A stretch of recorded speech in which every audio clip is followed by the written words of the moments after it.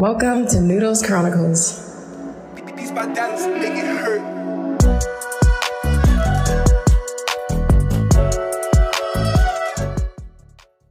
Welcome, listeners, to another episode of Noodles Chronicles. Thank you again for your support and love. I do apologize, I could not release an episode last week because due to health issues and scheduling. Here we are today. I got another brand new episode for you guys. And happy Diwali, first of all. And today we have in our studio Dennis Hunkler. Please, Dennis, would you introduce yourself? Yes, Raman, thank you. And I appreciate your inviting me onto this podcast. Of course, no. It's my pleasure to have you here on the podcast. Thank you, Raman. Yes. My name is Dennis Hunkler, and myself and Gregory Stasiak have recently put out a book of poetry, and the title is called Erasure, and it's a discussion between two poets, myself and Gregory. Gregory is your co-author who was unable to come here today, right? That's right, Gregory Stasiak. Okay. Gregory has a website himself. Yeah. So one could Google it. It's called Poetry Kiosk, COM. That's beautiful. So what made you write this book? That's a very interesting question because Yes. Gregory and I didn't start out wanting to do a book. We started out wanting to do a video.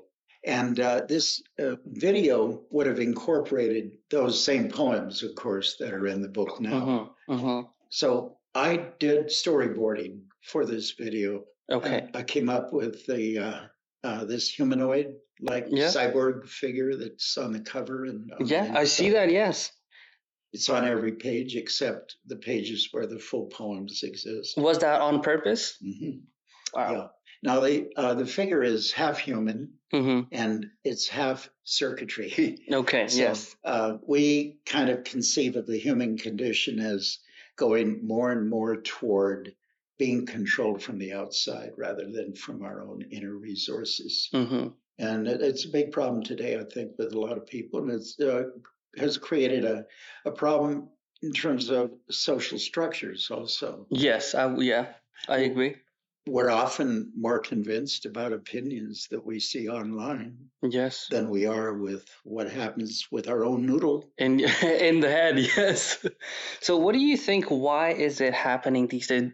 Was this happening before too, like 20 years ago, or is it just it started happening now? Yeah, I think most of us who are interested in what's going on in the world around us listen to news broadcasts either on the radio or television. When the internet started up, we started going online and looking at that sort of thing. And now social media is relatively new. Probably. That's right. And I guess that's one reason why Facebook wants to be so self-protective. And if we're doing social resources, you're one with your blog spot. Noodles Chronicles podcast. A lot of people will take that as, let's say, gospel. Yes. And say, I heard that online and I respect this blog site. And this is what they're saying. Even when it comes to a situation like that, they'll still not rely on their own thinking and their own background information to make a decision about what is true for them or not true for them. Yeah. So they've become like colonialized by the very technology that governs them from day to day. Would you say it has become a cult in a way? No, I wouldn't say it's a cult. Like a community. Well, even maybe not a community. No, not a community. It's worldwide. Worldwide. I can hear opinions coming from England and from the Middle East. Yeah. Oh, yeah. All over the world. And so I don't see any form of community in that regard. But Marshall McLuhan did discuss this idea of tribe. Yes. There is a tribal relationship among all these people who take certain opinions very seriously. Very seriously. Yes. And ignore anything else. So rather than community oriented, I call it tribal. Tribal. Yeah. Do you think it has made people biased now? Like because they're only seeing one side of the coin, right? Do you think it has made them blind to the other side? Well, I think they probably have come to media with preconceived opinions already. Yeah. Oh, yes. Yes. So they're really only looking at the media that responds to their way of thinking about things. And like you say, dismissing any alternatives. This is a problem in itself, even for all of us. Yeah. We need a broader consensus. We need a broader outlook on all of our social, economic, political, and cultural problems. Yes. Yes. And not just dig ourselves into a little cave here, and then respond only to that little group. So in that sense, that's coming about in a I'd call it a microcosm of beliefs. That is happening. Yeah. I like the words that you choose. They're very intriguing. When it comes to being an artist, right? What made you choose the poems? Being a poet, being a co-author. What made you do that? What was the inspiration? I like that. Thank you. Well, Gregory and I have known each other for about 12 years now. Okay. And he started doing poetry using machinery. Oh, wow. Yes, very interesting. Well, very interesting. Yes. And I came on board with him on a project that was using an ATM machine, automatic money transfer. Wow. Yes. And instead of having the banking information on the screen, he did a video of him reciting his poetry in English. He's Polish, Canadian. And he's more comfortable with English than with Polish rather than English. Okay. But these poems he did recite in English, and he put them all on a DVD. Yes. And to his knowledge, that DVD was one of the very first of the computer-generated digital poetry. Wow. Yeah, meant specifically for the poems that he recited. So now, talking about digital age these days, what do you think? Where does an artist stand when it comes to digital AI? Let's say you can Google stuff. AI can write poems for you. They can write scripts for you. What do you think about that? Is it killing the art or is it killing the artist? Gregory uses AI to some extent because he needs to translate from Polish into English. Yes. So his poems are all, first of all, made in Polish. Okay. And he has had trouble translating them the way he really wants to over time, Yeah. And now he's beginning to use an AI program. What do they call it? Chat GPT? Yes. Yes. I use that too. Yeah. For my emails. Is that right? Yes. And he shows me his poems in those translations. He said, Dennis, I've used AI, and they come out just almost exactly the way he wanted. Yeah. Wow, I said, that's great. Let's take a look at it. And I'm looking at it, and I'm thinking, yeah, it does seem like a good job, in the translation part of it. Yeah. And poetry is different than verse. Than let's say journalism, or it's trying to get to the heart of the structure of the idea.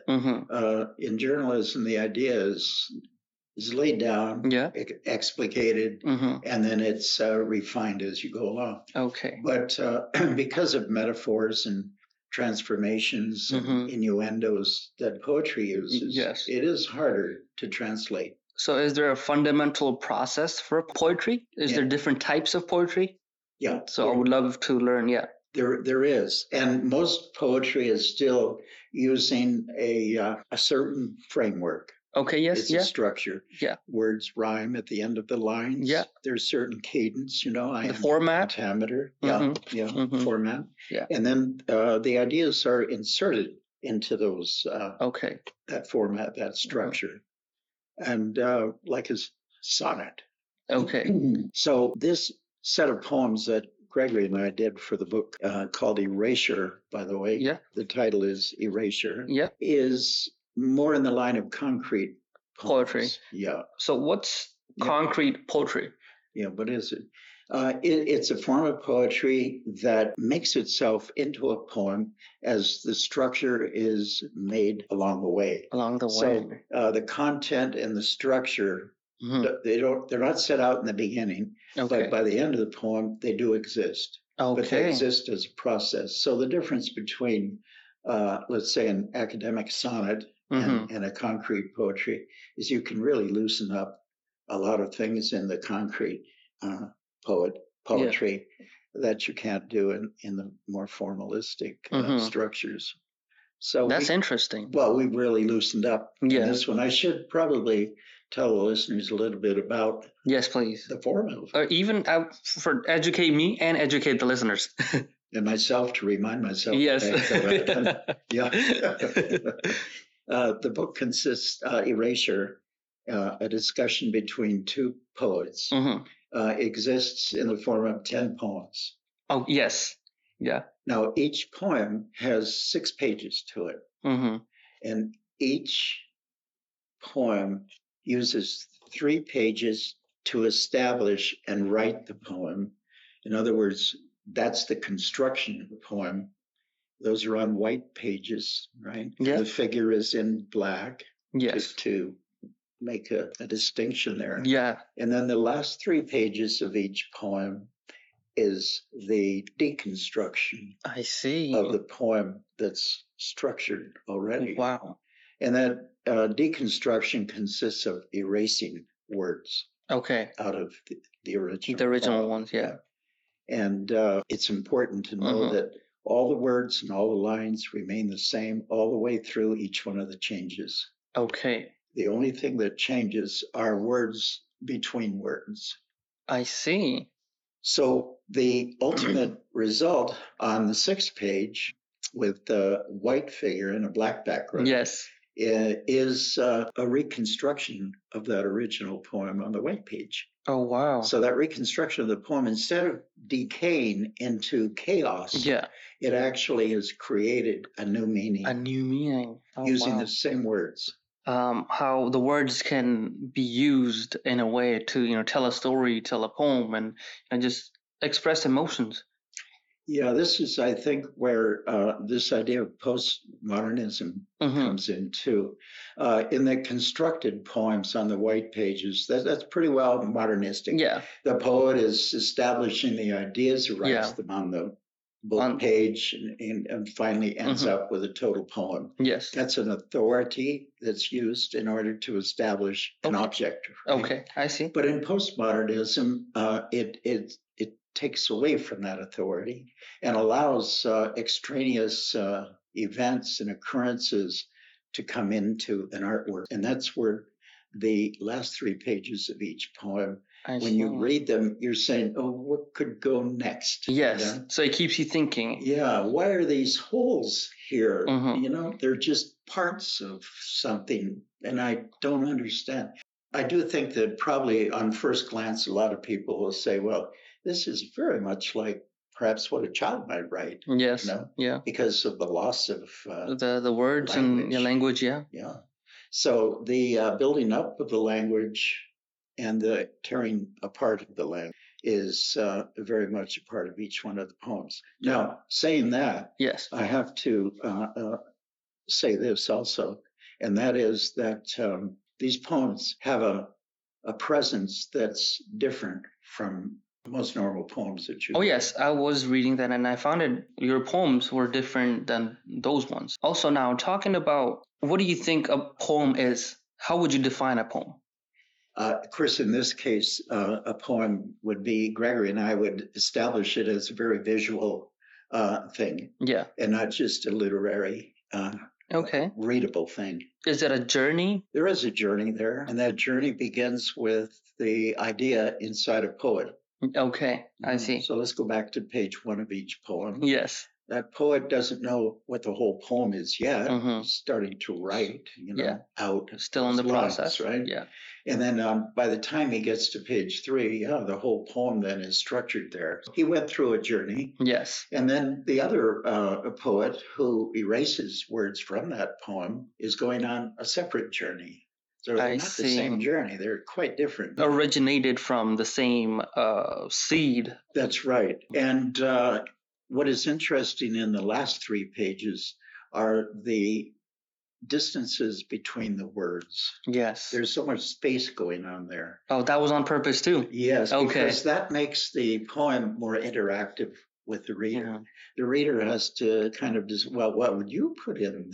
Yeah, right? Yes, yeah. You know, this doesn't necessarily go to that. There's no relationship there. Well, are you sure about that? Because there was a relationship in the original poem. So what's happening in this second part of the poem then that's different from the first part? See, I found it very intriguing that certain periods, certain commas, certain exclamations can make a huge difference. It's subtle, isn't it? Subtle, yes. I have trouble with punctuation. Okay. And these poems don't use very much punctuation. I think I start out with a capital letter, right? Yes, yeah, I think so, yeah. If I do a full sentence, then I'll put a period at the end, and then I may start with a capital letter again. Yes. But for the most part, I'm more concerned about the thought processes than the linear processes. Yes. If one particular thought runs into another thought, yes, I won't stop the line. I'll keep it going. I'll even transfer from one line down to the next line in one separate thought using 2 or 3 lines. So in that sense, I've tried to open up the poem to ideas rather than to structure. So have you been criticized about this? Yes. Well, a lot of people, they either don't take much time with it, they flip through it, and they just look at the actual finished products on the white page, the black page. And they don't have any reason to think of the intermediate pages as important. Just like a movie, you see the first half, second half, and the ending. Yeah. So that's how people make their opinions about the movies. That's what I understand too, is that most filmmakers do a 3-part, almost like a 3-part sonata in music. Yes. They do the beginning, the middle, and the end. Right? And almost every story carries over that way. The visual aspect of it. So since Gregory and I started out using the idea of a video, then we have a more filmic approach to things. Okay. And I did study film when I was in art school. I studied with 3 people that were pretty influential in regard to what I understand as film. And when I was growing up, too, I was very lucky. The manager of the local theater that was doing foreign films, underground films, and independent films, she knew what she was doing. When it comes to critics, do you think they're given own biased opinions or they're just validating the art? Well, I'd have to speak generally about that. In general, yes. I haven't had criticisms of the book yet, except from just individuals that want to understand more about what we're doing. So I don't think we're at the level of criticism here for this book yet. What about in general? Yeah, criticism in general it's almost unknown now. Newspapers have got rid of their critics in the art department, the music department, and they've carried on people who review these things. But most of those reviewers are thinking in terms of the media that they're writing for. So they're going to give nice reviews to films, for example. They're not going to be scathing and cutting, And I think as far as art goes, you really have to know something quite a bit about art history if you're going to be critical of any particular artist now. And how many people that write reviews for visual art have that understanding? Kenneth Baker is, I consider, a critic. Writes for the San Francisco papers. And there are a couple of others that are really true critics, And do you think an art can be validated or criticized, or should it be experienced? Well, all arts have to be experienced before they could be validated. Right. Yes. Or even spoken of.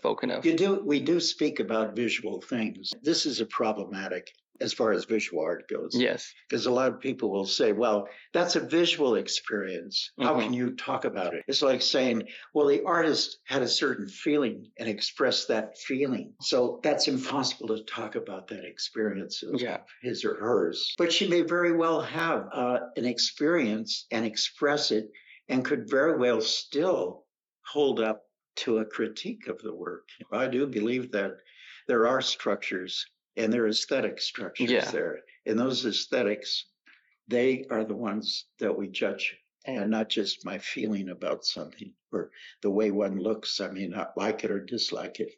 And now, how is modern media affecting or impacting the art? Yeah, there's, I think, at least two levels there. First of all, the artist is going to be working with some medium. If you're a painter, you're going to use paints of some kind, right? Or inks. If you're a sculptor, you're going to be using metal or ceramic or something. Well, and the tools that the sculptor would use or the painter would use, those are intermediate things. They're not significant in relation to what the end product is. Right?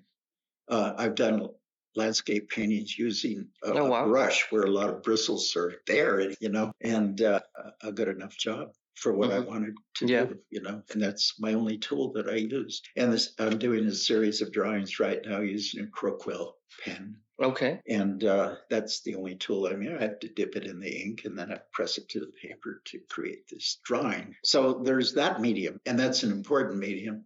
And I don't think that... Is it making artists lazy? Yeah, because I've talked to artists, and some of them are using digital mediums to do their visual work. But the ones that have a sensibility and have been trained in art to start with, they all feel that it's easy to come up with something because it's not their language. Yes. It's a digital language. It's a machine language, right? Yeah. A digital.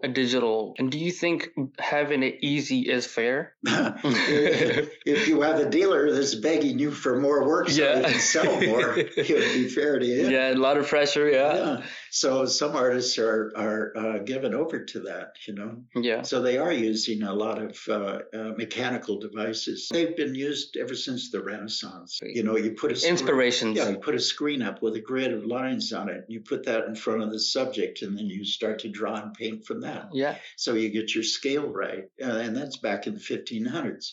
And then today, overhead projectors. If you're a realist, like a landscape painter, for example, you just simply take your photographs, put them on the projector, project them onto your canvas, and paint. Yeah. Mary Pratt's paintings are an example of, she uses photographs. She's died now; she's not living. But her work is very beautiful and very, people want that. Inspiring. Work. Yeah, it's inspiring. Yeah. Do you think people are forgetting about the process of things, of making art, and they're just focusing on the results? No, I don't think. I think when most people go into a visual art gallery, and I'll use that because I was trained as a painter. Yeah.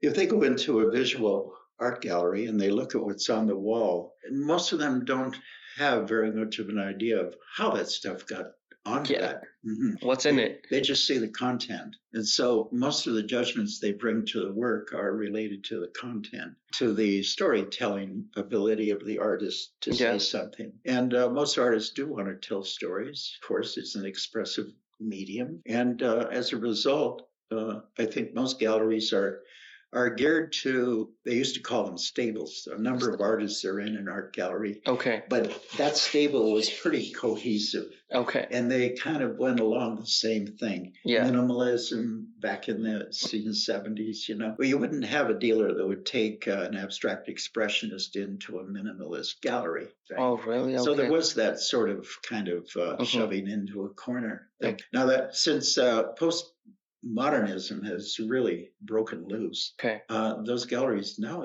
oftentimes I go to a gallery, I don't know where the heck they stand. They have so many different things. Yeah. Do you think it's good in a way, or do you think there's both sides, good and bad?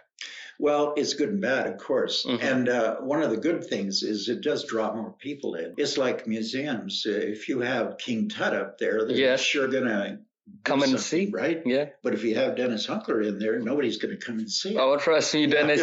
I love your book. I think your work has been amazing. Honestly, what is your inspiration? Well, that's a good question. As a painter, I was, as a student, I was influenced very heavily by abstract expressionism, and then by pop art, and then by color field work. Those are the three schools of painting that influenced my work as an artist. And as far as my your poetry goes, poetry, yes. yeah, I was heavily influenced, not by very many, because I never read a lot of poets. Okay. I didn't just, I always felt that that's not what I think. Because it might change your opinions or views? Oh, yeah. Well, there are some that I highly respect. And Okay. I used to go to hear Kenneth Rexroth give readings, and I'd give him nice fresh water. Nice, yes. On his table. So Kenneth Rexroth, certainly. Okay. And he had a very punchy approach to social conditions also, and those were very much part of his poetry. So he was not an academic poet that was speaking of metaphysical truths. He was a pretty down-to-earth guy, and I really respect him for that. I went to school with his daughter too. Oh, wow. But and then another poet that I liked a lot was Wallace Stevens. And he worked in the insurance business, and yet he came up with these wonderful poems. And then I was influenced also by the openness of the form of the poetry. Ezra Pound and those early 20th century poets in England. Okay. When it comes to being inspired, do you think one has to keep their mind open? Yes. Is important? I think that's important. And it's very important that when you are being challenged by someone else's work, that you see the consistency in their work. That's what really sways me to like their work. And there's one or two Polish poets that I'm not familiar with, became familiar with through Gregory. Through Gregory, yeah. And I'm thinking to myself, whoa, this stuff's cool. This is yes. Cool. And it was done like in the 40s and 50s. Oh, wow. Yeah, and during the war also. So you like competitiveness? Yeah, I like the idea that there's a vision there, and I don't see a vision versus a vision. I don't consider that looking at a Willem de Kooning abstract expressionist painting is impinging on my love for, give me a name. Well, Van Gogh. Van Gogh. And personally, all I know from Mona Lisa and Starry Night. That's it. There you Picasso, Van Gogh, and when it comes to Shakespeare writing, Ruskin Bond, Julius Caesar. Yeah, that cafe at Arles of Van Gogh. That's a very beautiful painting. It's gorgeous. And when I was younger, I really liked Van Gogh's work, but now I don't. And I used how to come? Well, for the same reason, probably, that when I was young, I read Dostoevsky's novels and stories, and I just can't bear to read them again. Yeah. So I guess there are some things that impinge on our feelings, and other things that been there, done that. Yeah, there must be a path that an artist has to follow in their lifetime. Yeah. And I notice that as time goes on, that I'm not done with that path. What's the one advice that you'll give artists who might be listening to our podcast? One advice that you'll give them, or as a writer, as a poet? Well, just one, anything you want to give them, any guidance you want to share, anything. If let's say somebody wants to start, there's only one thing that is very important, and I think that whether you're doing poetry, whether you're doing visual art, sculpture, film, video, installational. I've done a lot of installational art. There's only one thing that is so important, and that is retain your own voice. That is very deep. That's good. So let's say, for example, for me personally, I'm passionate about movies. Important part of that making movies will be storytelling. Yeah. For an author, for a writer, for a poet, what do you think is the most important part of that? I'd have to say for painting, it's not the storyline, but it's the feeling and approach and the overall suggestibility of materiality. And that can be wiping the brush off on a canvas. If it comes out looking stunning, what can you say? What can you say? Yeah, exactly. For poetry, on the other hand, poetry always has it's not a weakness, and I don't mean to say that, but there's a kind of a desire always, I think, even with my work, to want to tell some kind of a story. Yeah. And yet I don't feel that a poem should be necessarily chained to a story. Okay. There should be a kind of an openness there. I guess I would like to practice poetry in the same way that the New York painters during the minimalist period did their artwork, Oh, wow. That's, So yes. maybe if I did that in poetry, Yeah. I could open up these lines, create, Broaden the horizon. yeah, build a world there that's more than just what we see, a world that has innuendo in it. Yeah, yeah. So now it brings me to this question. What's the most valuable lesson you have learned? Just be true to yourself. True to yourself? Just be yourself? Be yourself. All the artists that I've known quite a few too in New York, well-known ones. They've commented on my work even. Yeah, yeah. They've all had one thing in common, and that is they're just ordinary people. How do you respond to criticism? Well, I have had reviews in newspapers, and and I must say that one critic called me up. Stefan was his name. Yeah, he's a well-known painter at the time. Okay. Out of New York, and he wrote a critique of one of my shows in San Francisco. Yeah. And he called me on the phone before he wrote that article. Yeah. Wow. He said, Mr. Hunkler, he says, I just have the task of writing your show, Yeah. At Humboldt Galleries. And I've come up with some of these ideas, and I'd like to run them past you. I said, hold it, yeah. R.F. Stefan, I think it was R.F. Stefan. I said, hold it right there. I said, first of all, you don't have to run anything past me. I said, okay. You look at my work, you consider what I've done, think about what you want to say about it, and whatever you say about it, be beautiful with me. Well, he said, I appreciate that. He said. Yeah. And do you think your in feedback would have changed his opinions or review criticism? Well, I think he was being kind to me. Okay. Yeah.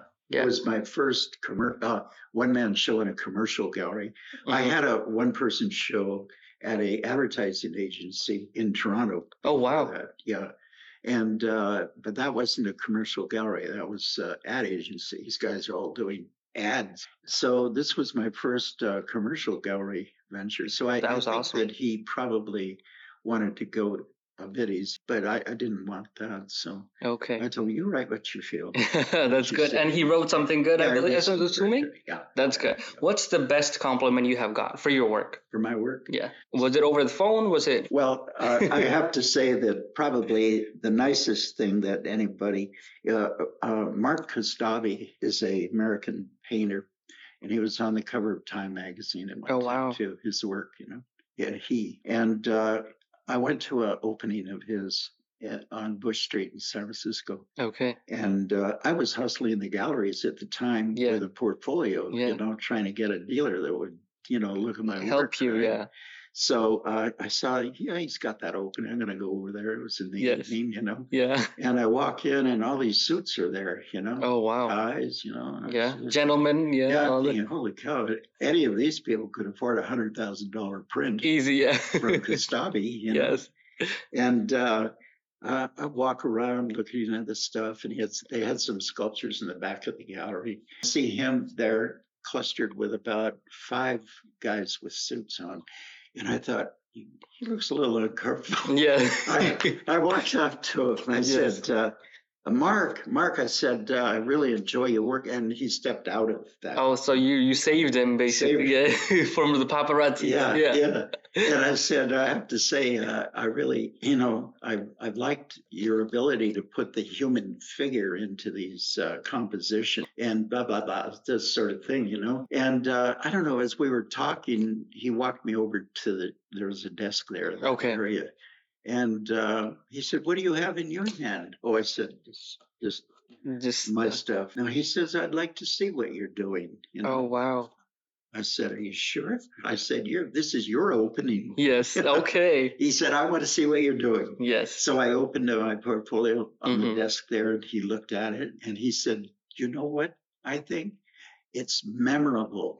Wow. He liked the work. That's amazing. He made that comment. It's memorable. Memorable. And sometimes just certain words, certain compliments, they just stick to you. Yeah, well, that one does. And then there, around that same time, long before that. Long before that. Yeah, there was a little thing in a San Francisco book dealing with the arts and entertainment. And this writer picked out my show and made it an important article part on this page. It was only one paragraph. But he said something like this. He said, Dennis Hunkler's paintings are different. Are different. Okay. Very different. And they're very hard to walk away from. Oh, so see, that's a compliment. That's quite a compliment. Wow. So I think those two things probably, as far as criticism goes, really kind of stood out in my mind over the years. Mm-hmm. Yeah. And as a person, this might be a personal question. Mm-hmm. What makes Dennis happy? What is happiness for you? Brushing my teeth with Crest toothpaste. Now, we're coming at the end of the episode. What is going on in your life? What we can expect from you in the future? What projects are you working on? Yes. Thank you for asking that. Yes. Seriously, no more Crest toothpaste here. Yes. Greg and I were talking about 2 weeks ago, and we were having coffee over at Tallulah's here in Windsor. And Greg says, it's time for us to do another book.